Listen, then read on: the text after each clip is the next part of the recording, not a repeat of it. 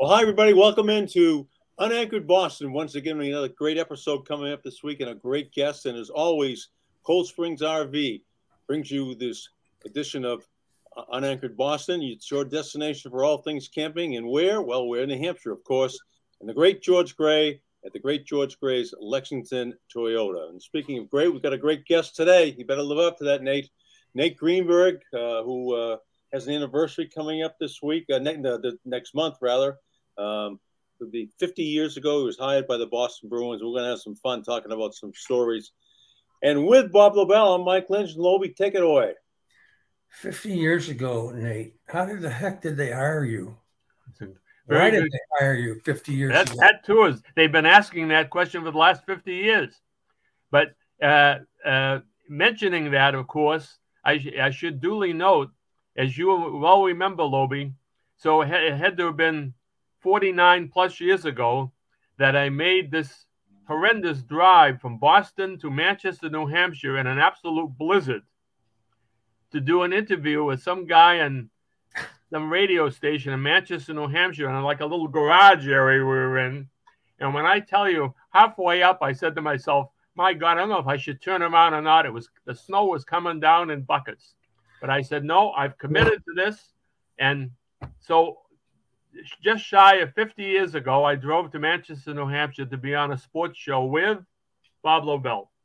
I'll never forget it. I couldn't believe you showed up. First of all, I couldn't believe that. Well, anyway, it was a long time ago in a place far away, but a lot of water has gone under the bridge. Boy, I guess. A lot of water. And I mean, Lynch and I got plenty to talk to you about. It doesn't necessarily have to be about the Bruins. I mean, I have a couple of things I wanted to bring up too about the PGA on prime time, and also Jack Jones of the Patriots, and idiots as that they are, and stuff like that. But the hockey players, they're different.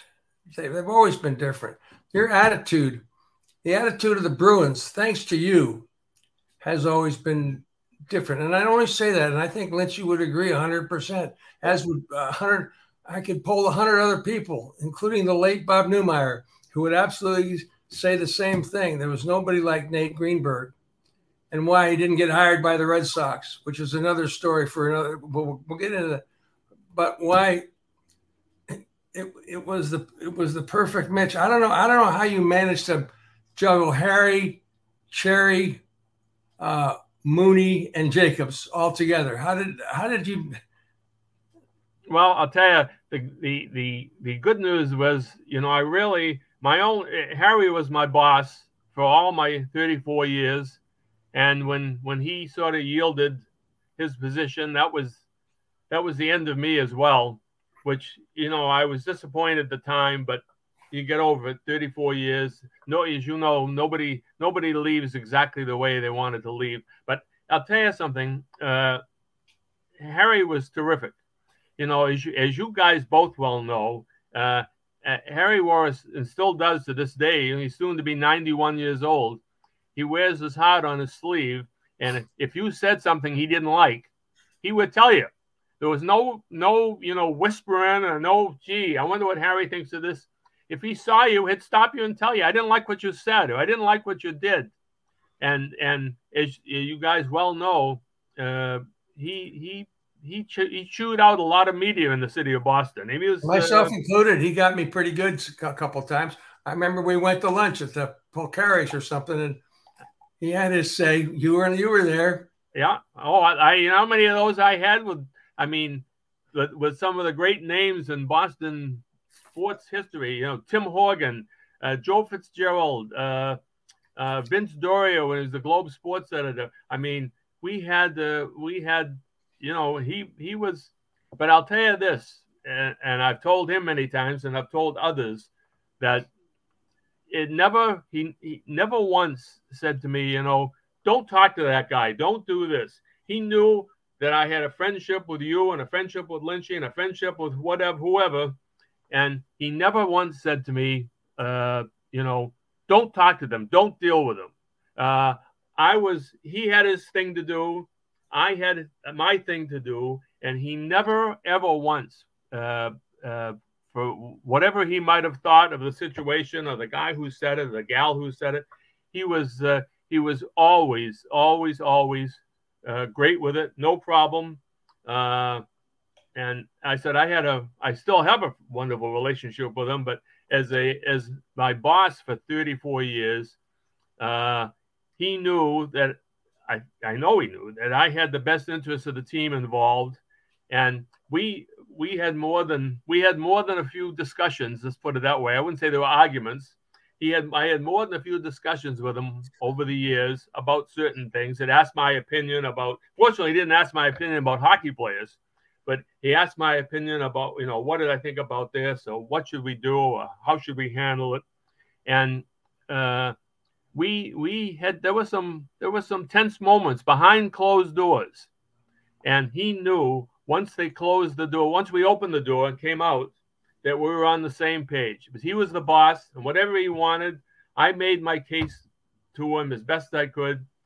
More often than not, he bought it. Sometimes he didn't. Sometimes he'd be damn nasty about it, to be perfectly candid with you.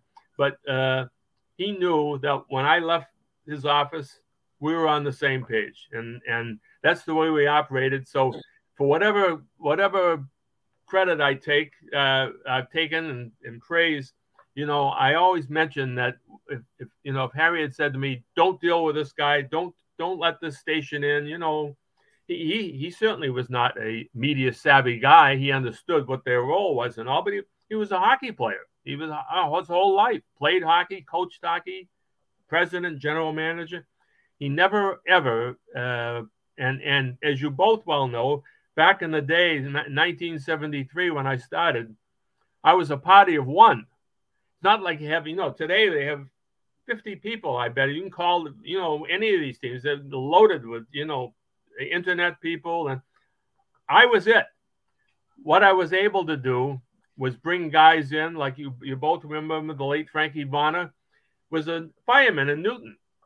But, he was the best guy I could get for a game night. Come in, handle things. Nothing was a problem. Get things done. It was an entirely different time back then. But Harry should take a lot of the credit for it because he let me do what I wanted to do and what I thought was best. I can't remember any general manager of any one of the four big pro teams, maybe Lou Gorman, who was as accessible as Harry Sinden. Was that a collaborative effort between you and Harry, or was that just his nature? Well, I mean, collaborative to the degree that I'd say, I had to, he said he wore his heart on his, still does, wears his heart on his sleeve, not afraid to tell you what he thinks. But he, and he realized it was important to the franchise to, to get it out there, get the product out there, get the publicity. He was very good about it. And I was actually telling a couple of years ago, telling a guy, I spoke to this PR group at BU, and I said, back in the, and you both can relate to this.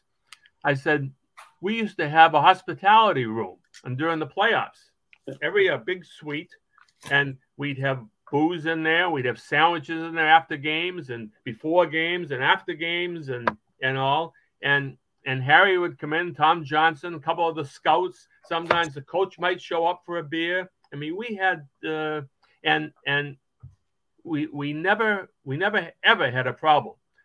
Everything that was said, and there was lots that was said in those nights, believe me, especially as it got later into the night, especially after we had taken another ass whooping from the Montreal Canadiens, and to be down and disappointed and all, and everything was kept in the room. There was nothing ever, it was never a problem. I said, Lobie mentioned Neumeyer. He was one of the real classics, Neumeyer. He knew how to get under Harry's skin. Every once in a while, he'd make some offhanded comment for the express purpose of getting Harry teed off, right? And he was a master at it. And Harry be barking at him, you effing guys and this and that. And at the end of the night, they end up laughing, shaking hands, and off they went into the night. But to have a room with course, obviously there wasn't the numbers of media that there are today with internet people and all. Everybody's an insider today. Everybody's got an insider, but it was a fairly intimate group, but a fun group, and we had lots of fun nights. And I can't tell you. Well, you will know. I mean, how many? Especially you will both identify with this. Your photographers who were there, the guys, and they came too. And they didn't get a lot back in the day. I mean, you guys got all the attention, and here these guys were lugging their equipment and cameras and all, and they would come up to the room, and they thought this was the greatest, the best part of the whole trip was to be in the room after the game, free food, booze, and lots of fun entertainment, and they loved it. And I said, that was part of the gig back then. Today, I'm told that they haven't done anything like that in 20 years. They don't want media is separate. This is for us. That everything it's all changed. That's basically what I'm saying. The business has changed, and everybody I would submit not for the better, but everybody in that organization, and it seemed like everybody in that sport back then was accessible. Yes, there was an absolutely. accessibility that just didn't exist today. A lot of that, Lobie, was the thought back in the day was that hockey players didn't have the buildup that baseball, football, basketball players had, especially in this country. Obviously, there were lots of back in the 70s. It was obviously predominantly Canadians, and who I might add all worked during the off season.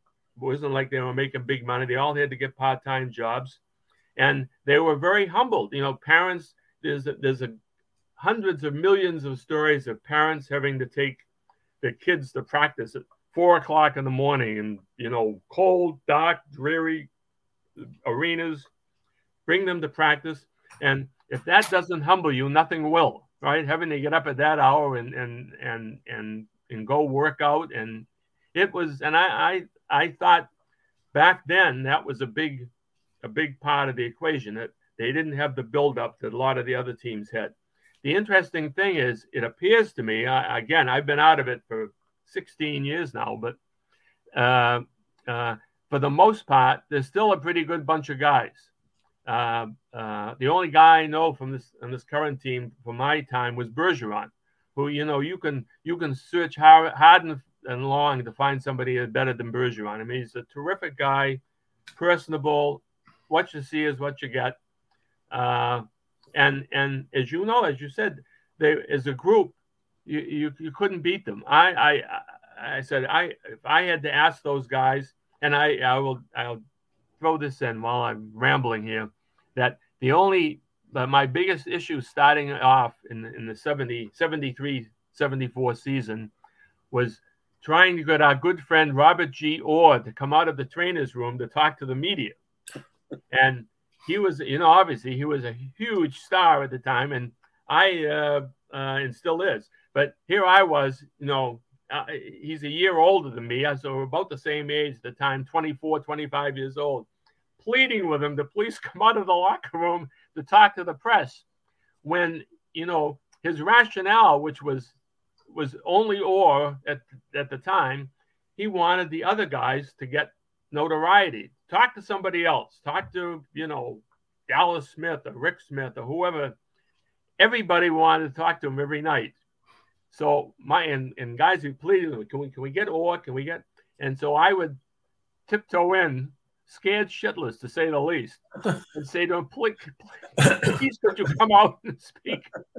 And he told me where to go. Believe me, more than one night. But I took it in good humor because I know what he was doing. He was trying to share the spotlight. Have you ever come across anybody like him? I mean, we know his on ice skills, but off the ice, no. And not to get into a long story on this, but I told him this winter. I saw him for Florida, and I said to him, in August, Bob, 50 years ago, I started with the Bruins, and we have maintained a wonderful friendship 50 years later, he is. I have very few people I've met in my time who was, if you're his friend, boy, you are something special, and he is so wonderful to me, to my family, and I had him for like 4 years until he left in that very tough situation, and of course he and Harry didn't that whole situation. I don't have to remind you all the whole situation, and Harry took bullets in organization for a long time, of which he had. I mean, it turned out to have absolutely no fact, and it was the agent. His agent got involved in the whole mess. But I will tell you this, which you'll enjoy. So after one of my many lunches one day was Harry and Orr and I at Lockover's private room upstairs, and I just sat there and talked, and they went back and forth for hours, talking about what he knew, what he didn't know, how he knew it, and it rekindled their friendship. And last year I was in Florida. Harry was in Florida. Orr was in Florida at the same time. And Orr said to me one day, have you talked to Harry? I said, I talk to him every week. I said, he's at Bear Lakes and in West Palm Beach and enjoying it. I said, I was hoping to get him to have lunch, but he had some health issues and he wasn't real mobile at the time. And Orr said to me, have you got his number? I said, sure, it's in my phone here. Get him on the phone, he said. So I dial him. He thinks it's me. Nate, how you doing? He said to me, it's not Nate. He said, it's Bobby Orr. So, Harry's going, oh, geez, great to chat with you and all that. And he said, Harry, I'm doing okay. I'm slowing down a bit. And, but, good. I can't complain. I'm doing okay. Bobby said, that's good because Nate and I are coming to have lunch with you tomorrow. We'll meet you at the clubhouse at noontime. Well, there was this long pregnant pause. He didn't feel like going, to be honest with you. I said he wasn't doing it. It wasn't at his best. But I said to Bobby, only you could get Harry out of his house and to the clubhouse at Bear Lakes. And we had once again, I sat there for 2 hours and we went back and forth. But did we have a great time? And Harry told me afterwards, God, that was one of the best lunches I've had in an awful long time. It was great. It was wonderful. So. Yeah, he was pretty unbelievable when he come across all levels of athletes, and he certainly defined the higher end as opposed to these guys that come in with guns trying to get through the airport. The Patriots.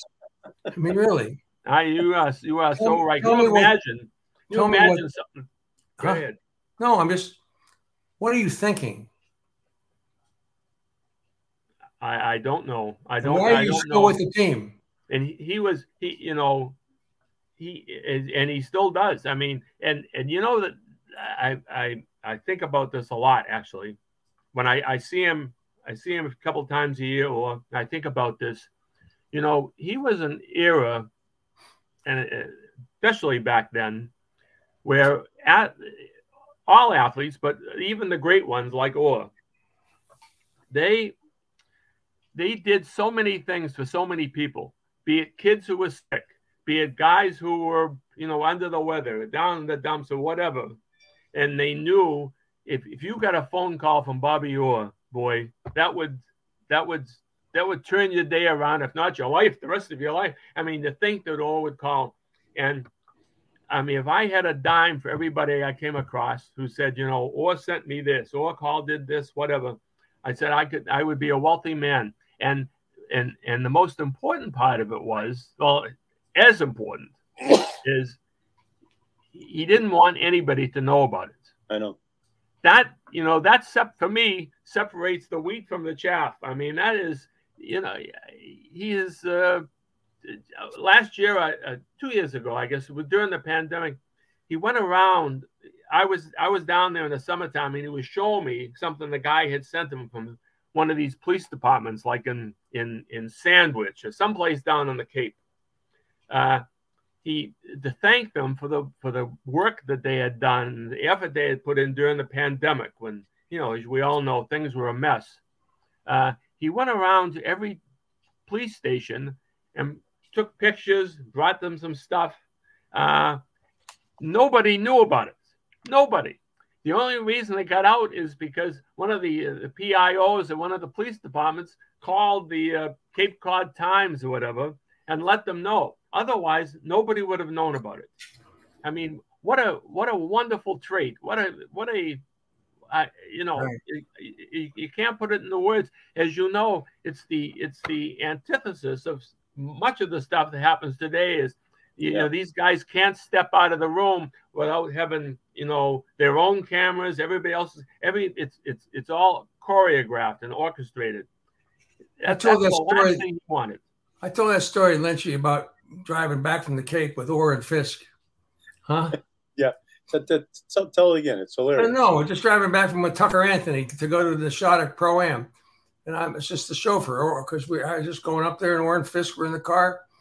And I was around Braintree, and, we were talking, golf, whatever we talked about. And I said, hey, let me just ask you this question. If we had an accident right now, and if this car, went off the road, and the three of us were killed, what do you think the headline in the Herald would be? And Orr said, well, don't worry, you wouldn't be in it. It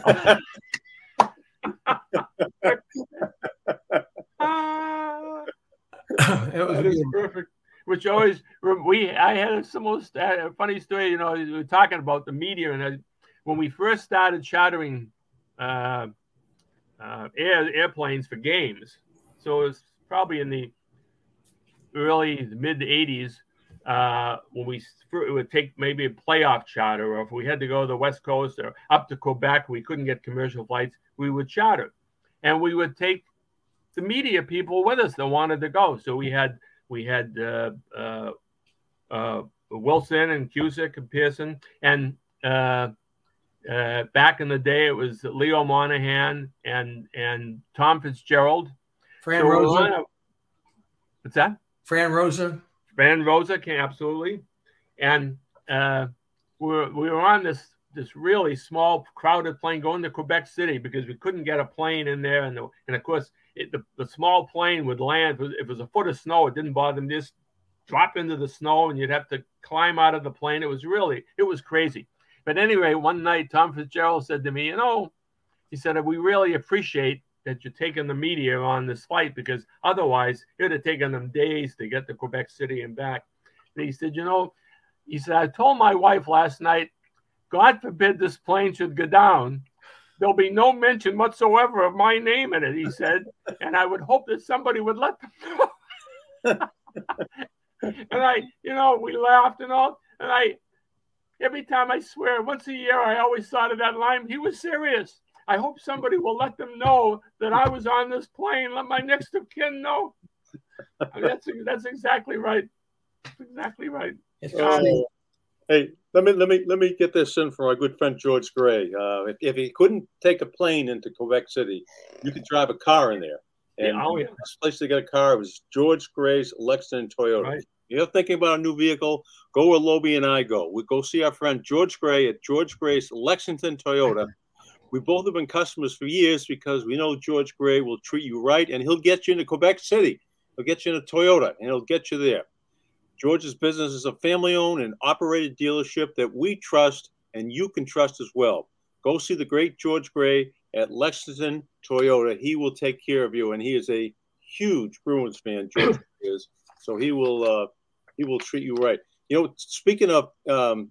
I want to bring up bad memories, but with at least 20 years, you did not beat Montreal up there in a series, probably sometime in the 60s to about 86 or so. Does that sound right, Nate? I wiped it from my memory, but I say you're about right, yes.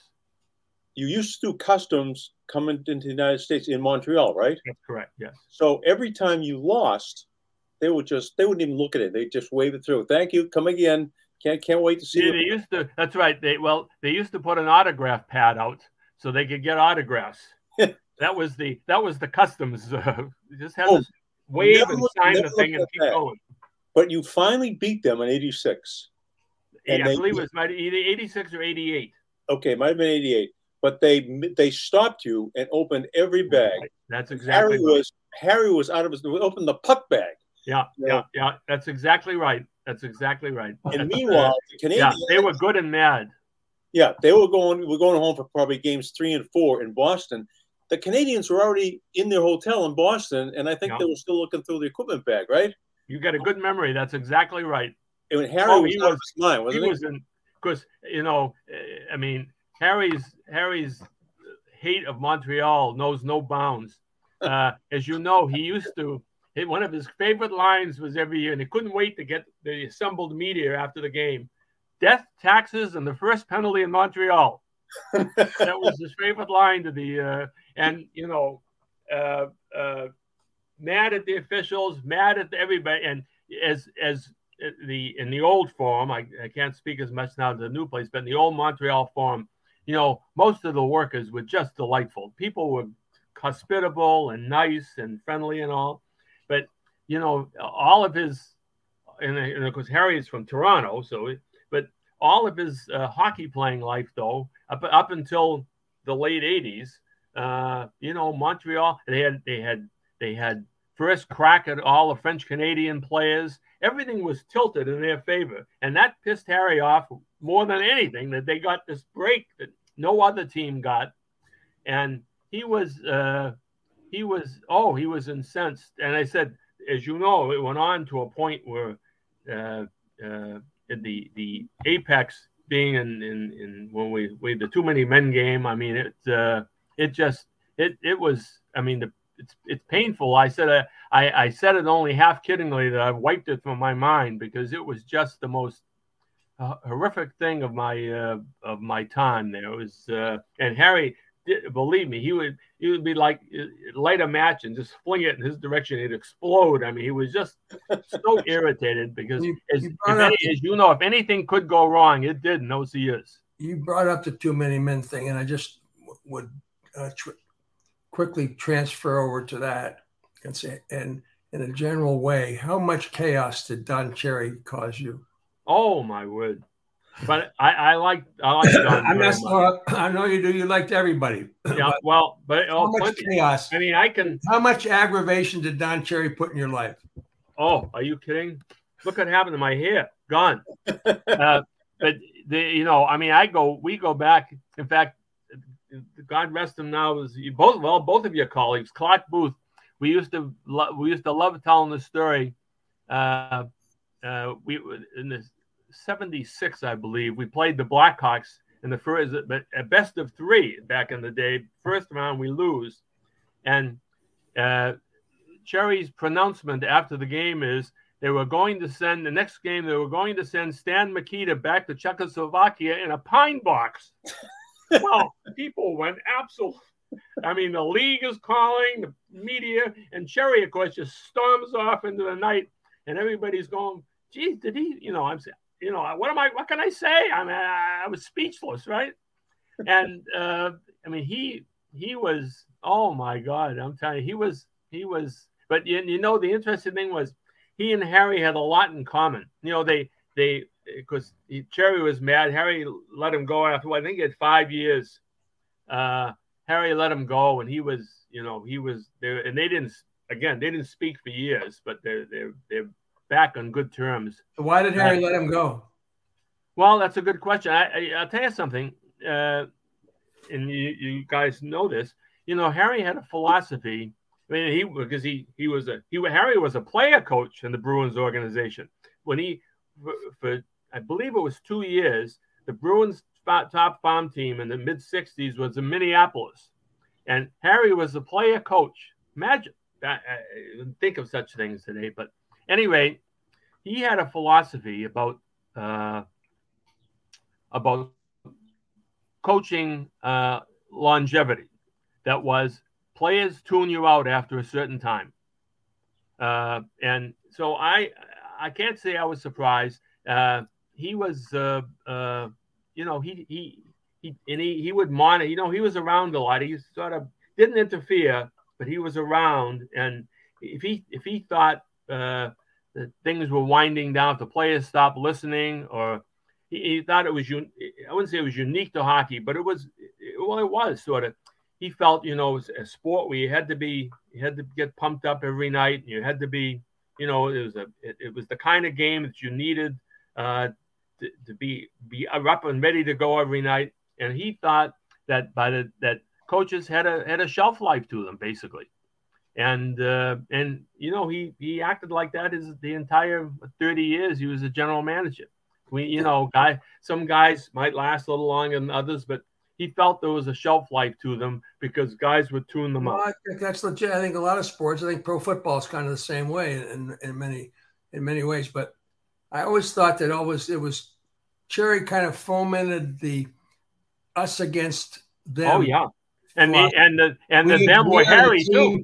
We are the team, and the management is not us. Absolutely right. As it didn't bother me. We used to. I said he could make my life difficult sometimes. It was water off a duck's back for me. It didn't bother me. But Harry, to take it personally and all. And yet, some of the funniest nights I've spent in my life, I would be riding in the well of the bus in front, and the coach always sat in the front row. I'd be in the well of the bus, and Harry would be sitting with Cherry, coming back from all over wherever we were. Harry had always, usually, unless they were feuding about playing somebody or something Harry didn't like, then Harry would go sit on the other side. But if they were on good terms, they'd sit together in the bus, and they would tell stories. Because they have a couple of beers going, the bus would go into some other town, and they would tell stories back and forth about minor league hockey.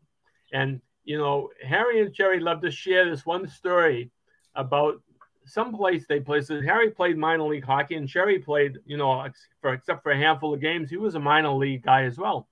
And they were telling some stories. It might have been like in Rochester or someplace that Harry got some award, and a couple of years later, Cherry got the same award. It was like for the MVP of the team.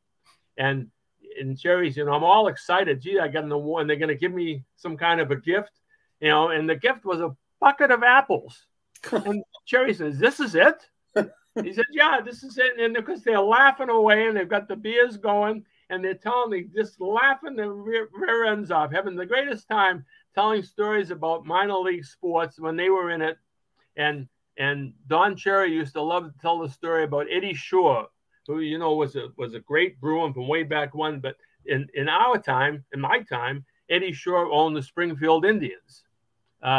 And Cherry played for him, and he was a tough customer. And I mean, they were operating on a shoestring budget. When we would go out there to play, he used to play at the Big E, the Eastern States Exposition. I'm sure it's still there. I don't know if the actual rink is still there, but it was a barn, literally a barn, and they would have some stands on the side, and Eddie owned the building. I believe he still got some connection to the Big E.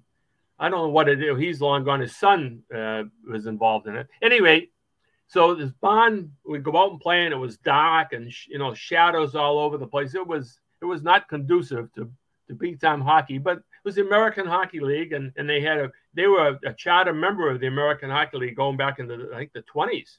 Anyway, we went out there to play one night. More than one night. We played probably 4 or 5 years preseason games here, and with 1 minute to go, the announcer would come in. 1 minute to go in the game. All of a sudden, I was sitting in the back row there where the press box was, and I looked up and I saw the lights going off one by one by one by one. Eddie had a limp to him to boot, was limping around. The lights were on pull chains. And with 1 minute to go, he went around, started pulling all the lights. So by the time the game ended, the place was in complete darkness. He didn't care if people tripped or whatever. Darkness, so he didn't have to add to the electric bill because he told me that they were on a very tight budget. I said, "Eddie, people are going to get killed here. He's trying to walk out. It was pitch darkness. But that was the way he, and I remember telling Don that story. He said, oh, hell, he used to do it all the time. You know, they wouldn't let you get another stick and all this kind of stuff. It was minor leagues at its best. It was great.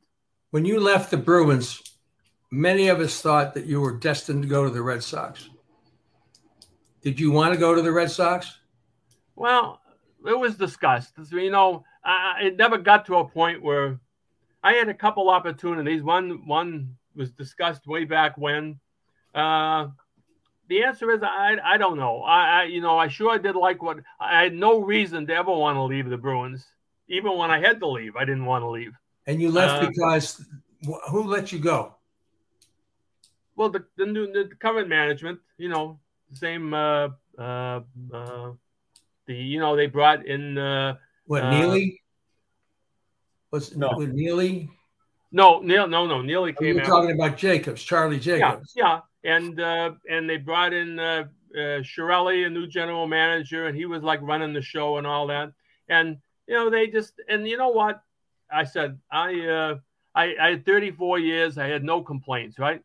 But you know, and I have to tell either one of you that I used to when I took the job in 1973, I replaced two guys, the Garden PR guy and the Bruins PR guy. One was 75, one was 65, and they wanted to get a younger kid. And I was 24 years old. They said, you know, let's do this.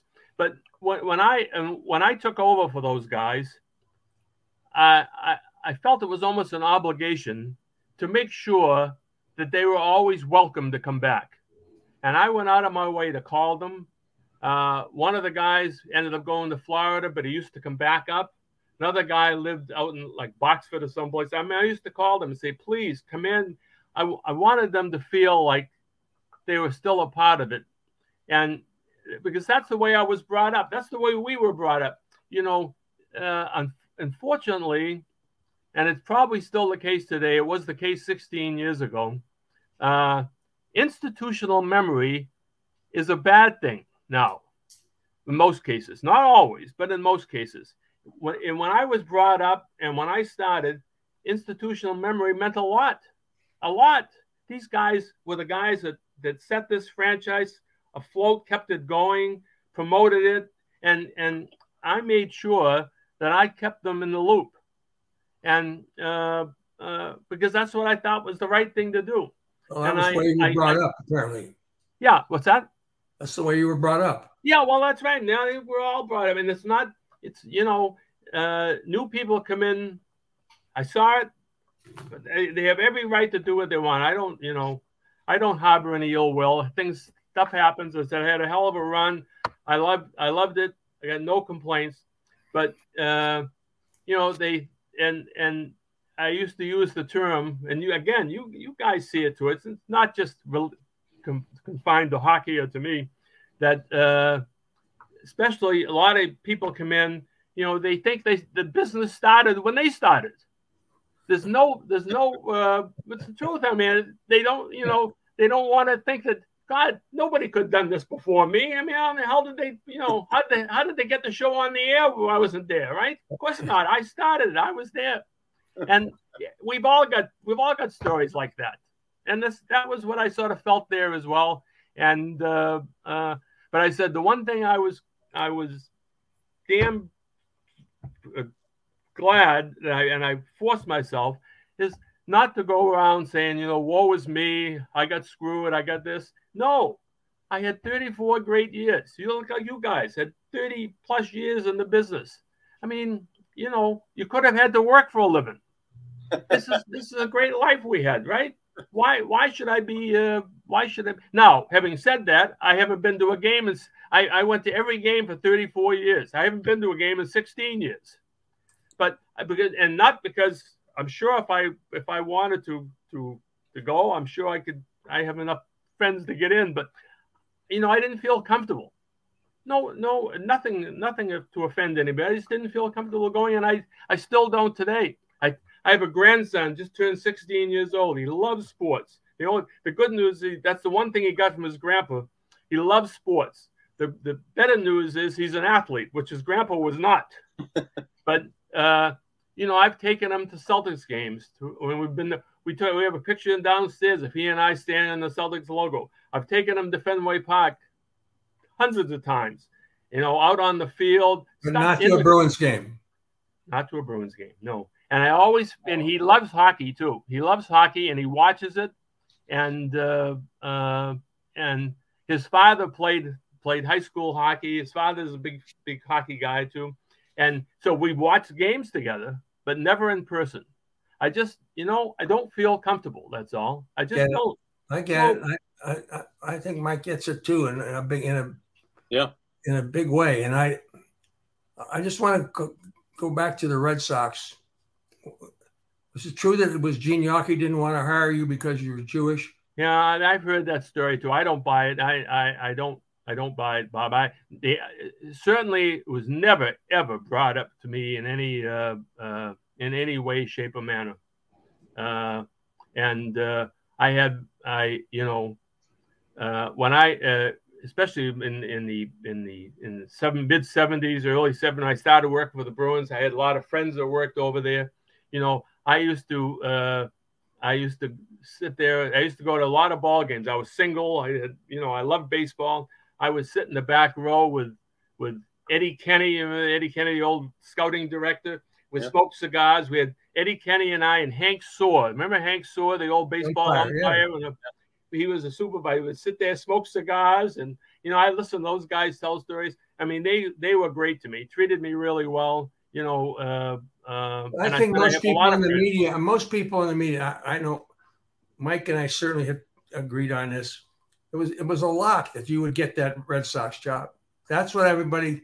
I mean, here was the best PR executive VP or whatever your title was around, available. No, that's very nice. But I never got to where I had to make a decision, and it would have been very tough because I loved working for Harry. I had a chance to go to work for the NHL office in New York. I actually had an interview. I won't get into all the details. I had an interview once with David Stern. Oh, did Marty Walsh kick you out of the job? Marty Walsh, yeah. That's it.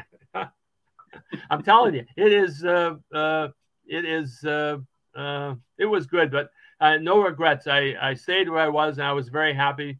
And I got married. Your kids, your flexibility is changes, and your thinking changes and all. But no complaints. I enjoyed every minute of it, and I said I certainly spent many wonderful nights. Not only watching the Red Sox, but then, as you also both can, I remember spending many nights post game in the Red Sox press room, where I saw things in that press room, especially as the night went on, things that involving great names, and Howard Cosell in a heated argument with somebody who knows, and they were Jack Craig, probably right. When Jack Craig was probably right.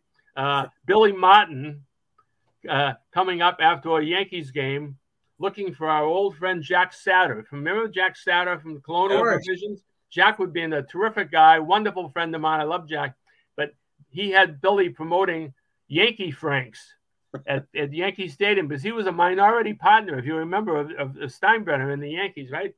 Looking for the characters that would come in there, right? Jim Martin and Ned Woods. Late in the night, I won't get into all the details, but you can imagine the craziness, the stuff that went on there, right? And I loved every minute of it. And it was, so they were the Red Sox folks back in the Haywood and Buddy days, and then the Harrington days to follow. Couldn't have been nicer to me. I enjoyed. It was one of my favorite things to do in the summertime was go to a Red Sox game, smoke cigars, and then go into the press room afterwards and watch all these people come in. What would you have done with the chaos with Haywood and Buddy and Gene? Oh, my word. I don't know. And I like them both very much. Tony Canigliaro night, Buddy comes up to the. Oh, who's doing the thinking? Exactly. I don't know what and I Buddy was an old trainer, and Haywood was a terrific. I got to know Haywood really well. He was on the Nesson board with me back in the day when they had control of the Red Sox, and he was a fascinating guy, Haywood, and it was a crazy time, though. I mean, the answer is I don't know. It's I was always thankful that I had to deal with some as you both some sad things, and we had Levier tragedy. We had I've had all kinds of stuff, but I never had that. I never had partners going at one another and all that.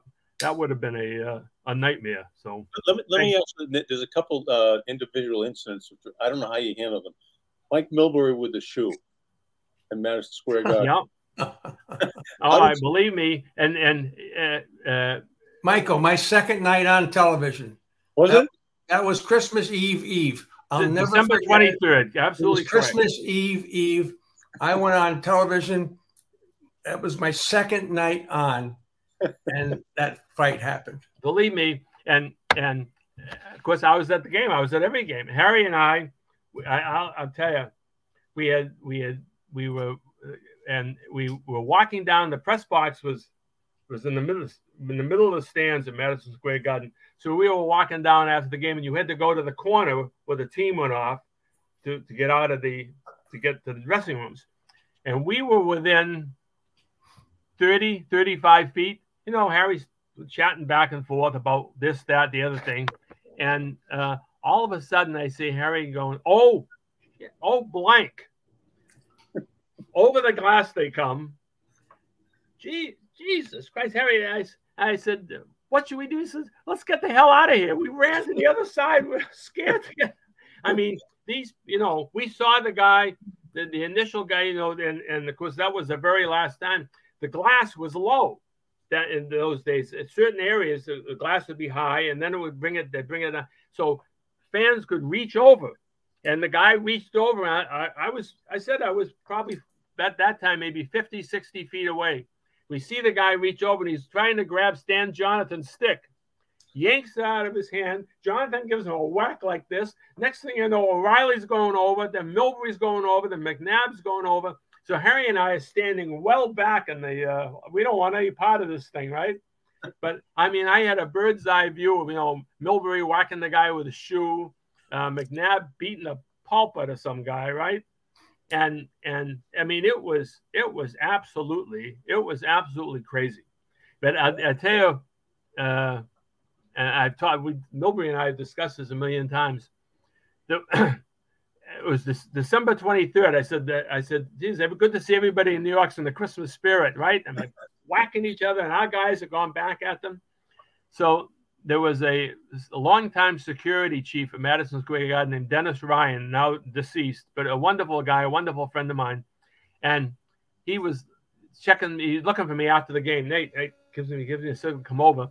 He said, I've called the bureau or whatever in New York, and we're going to give you a police escort from, did I lose you there?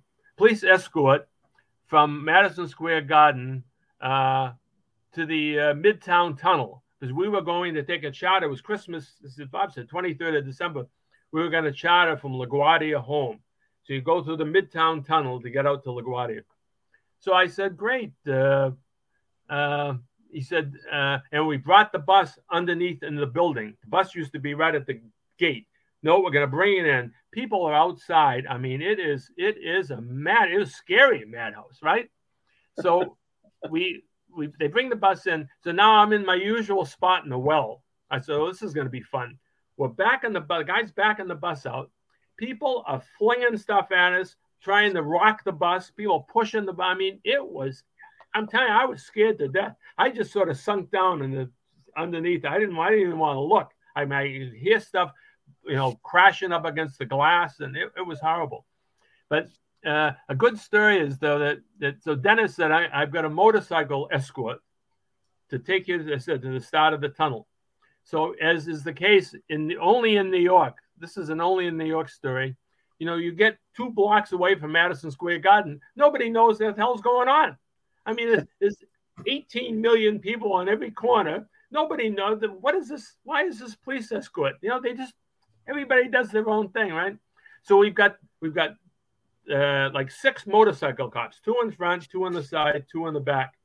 So we're driving down one of these side streets. We finally get on to like 2nd Avenue, about down, and they pull up to the front of the entrance to the Midtown Tunnel, and the guy was slow down. So I said, the bus driver, open up the door.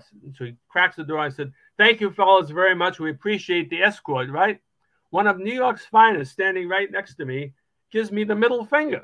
So I said, jeez. So of course I couldn't wait. I said, I called my friend Dennis Ryan. I said, the next chief, and I said, Dennis, you won't believe this, but one of your former colleagues gave me the middle finger. I just opened the door to say thanks a lot. Wasn't interested in any kind of peace offering at all. Just wanted me to get the hell out of New York, I guess. That's well, Nate, if I could give you one of these campers, I would do that right now. Right? Why don't you let me do this? Okay, you go. Cold Springs. If I could give you one of these right now for making this appearance, I would.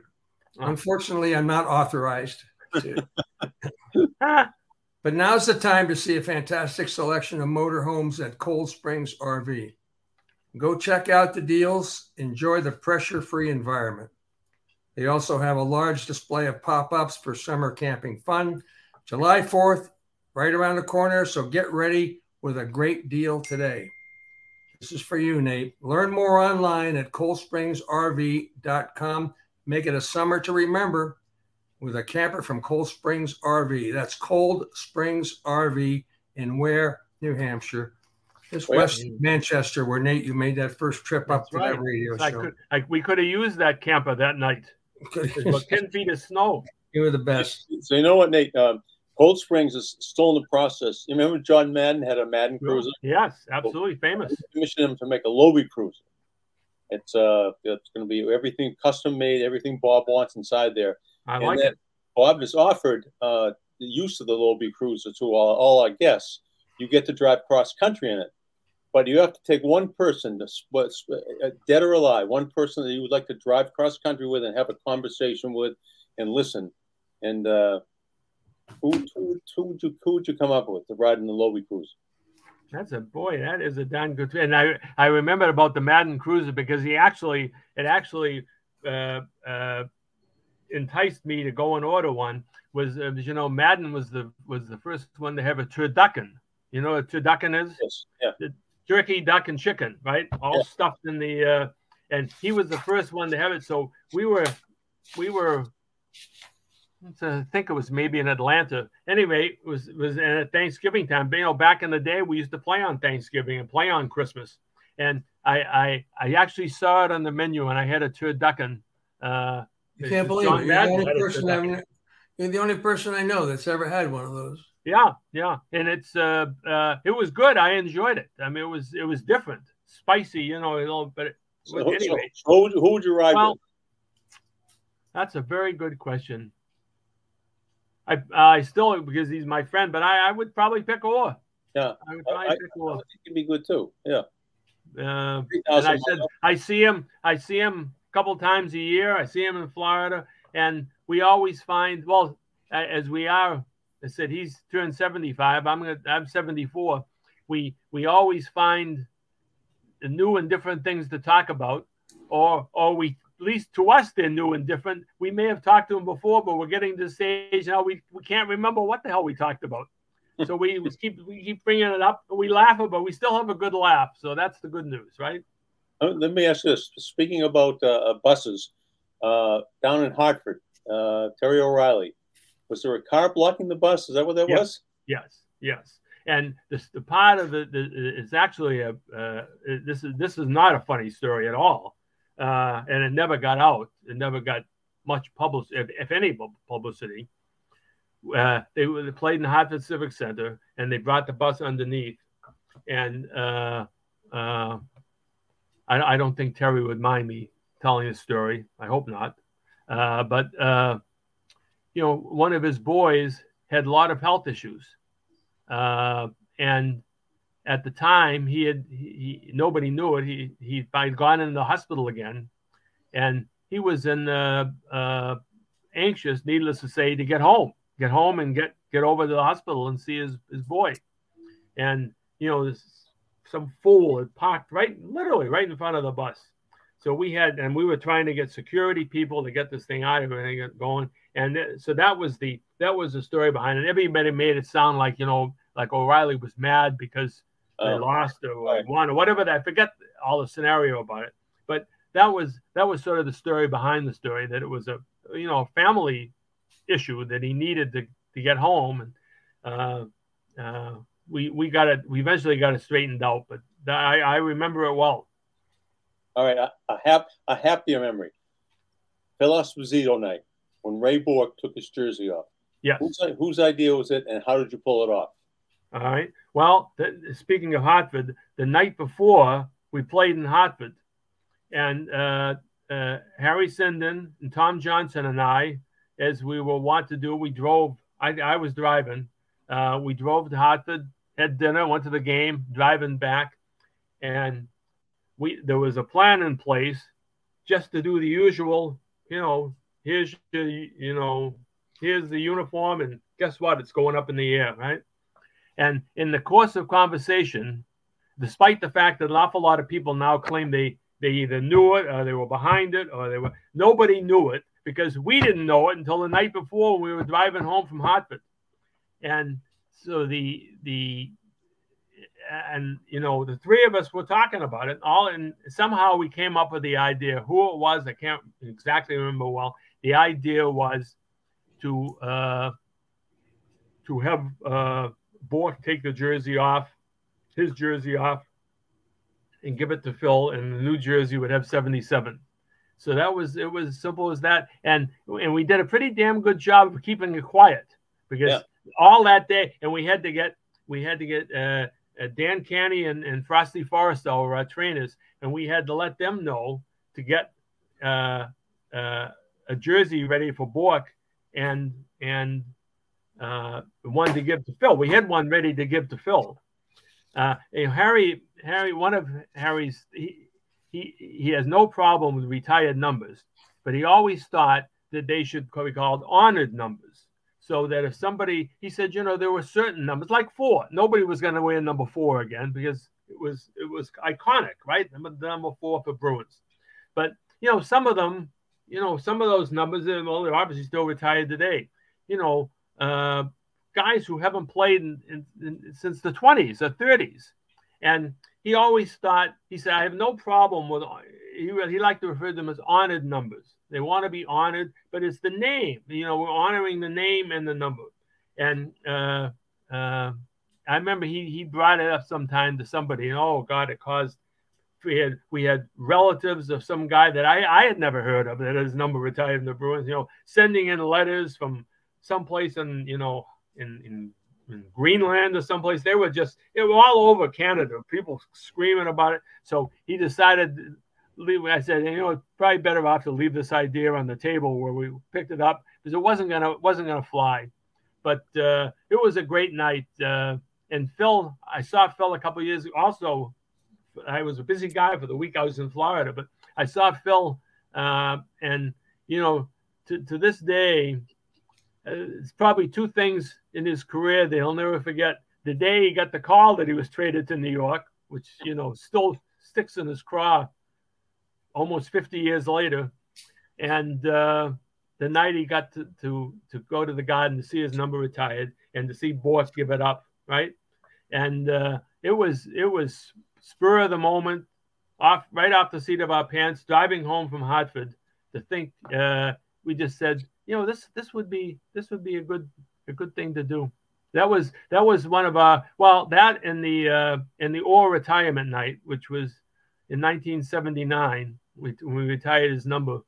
It was those are 2 of my favorite, and the closing of the building, obviously, another great night. But some not we didn't overdo it, but the nights we did it, it was pretty special. I would just quickly tell you, there was when I noticed the other night when Las Vegas won the Stanley Cup, that Bettman came out to present the trophy as he does every year, usually to a raucous booing. Everybody boos. You can barely hear him talk. It's become focused on, and it happens every year, and he laughs about it and whatnot. But so it was January 9th, 1979 was the night we retired Orr's number. I'll never forget the night. It was, among other things, we were playing the Russians, which was a big deal in itself in those days because the Russians obviously hadn't come to the NHL. There was an awful lot of, we had protests outside the building. People were lighting the trash cans afire in North Station. We had a circus going on there that night. And the big thing was to have Orr's number retired, right? That was so we had all these dignitaries come out. We had an old ratty old carpet. Today they've got, logos on everything and the video things, we had nothing. We didn't even have a sound system that worked. People had to yell because the sound system was so bad in the old building, right? Anyway, so I'm sort of putting together, sketching who we're going to invite. We had the governor there, the mayor there, and, all these dignitaries. And I said, and Tom Fitzgerald, you remember Tom Fitzgerald, the old Globe hockey writer, right, and golf writer for many years. He said to me, if I would be honored if you needed an MC, I'd be honored. I think of Orr as like my favorite. I said, you know what, Tom, that's probably a good idea because, the radio and TV guys will be busy building up this whole night. Why don't you do the emceeing of the event? So we have all these people lined up. So we have the governor, the mayor, all, Orr's family, you name it. We have a cast of thousands out there. And Tom Fitzgerald goes to the mic, and I type out a list of who he's going to introduce. And so at the time, Clarence Campbell was the president of the NHL, a very, very distinguished guy. Clarence Campbell was a prosecutor in the Nuremberg trials. This guy was a big time lawyer, big time military guy. This guy was very, very highly thought of in Canada and around the world. He said, so anyway, he comes out and he was getting up there in years. It was near the end of his tenure.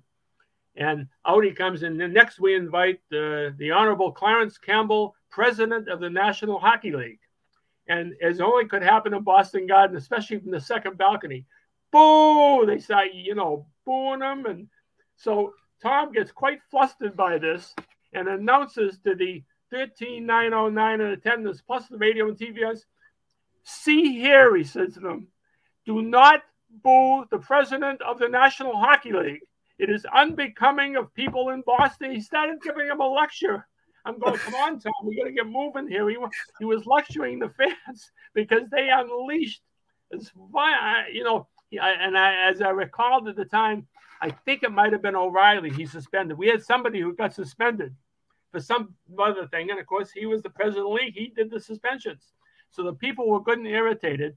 And did they unload on him? This poor old guy is all hunched over. But I said, a brilliant guy, right, comes out on the ice and people, second balcony guys yelling.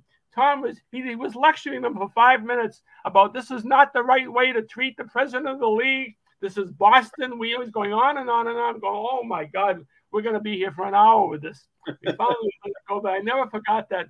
And every time I see Bettman or any commissioner, I always think of Tom lecturing the crowd about how to address Clarence Campbell, right? Stuff you think about. God. Well, we could go on for a couple more hours, Nate. I tell you, it was stuff we could talk about. But you were great. We're really glad you were able to make it today. Two of my favorite guys right here. I tell you, in all sincerity, I'm honored to be a part of it. You both know, my feelings, both of you. And we had a lot. And you know what? We had a lot of fun for all the years. And no matter what they do to you, what they say about you, whatever happens, you can't take it away. You can't take it away.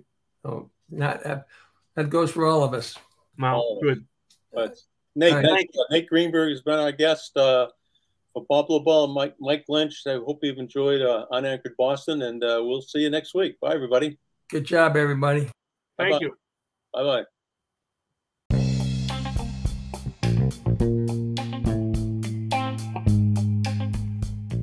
UnAnchored Boston is a presentation of UnAnchored Media, a Bourque Advertising LLC company. For show information, visit unanchoredboston.com.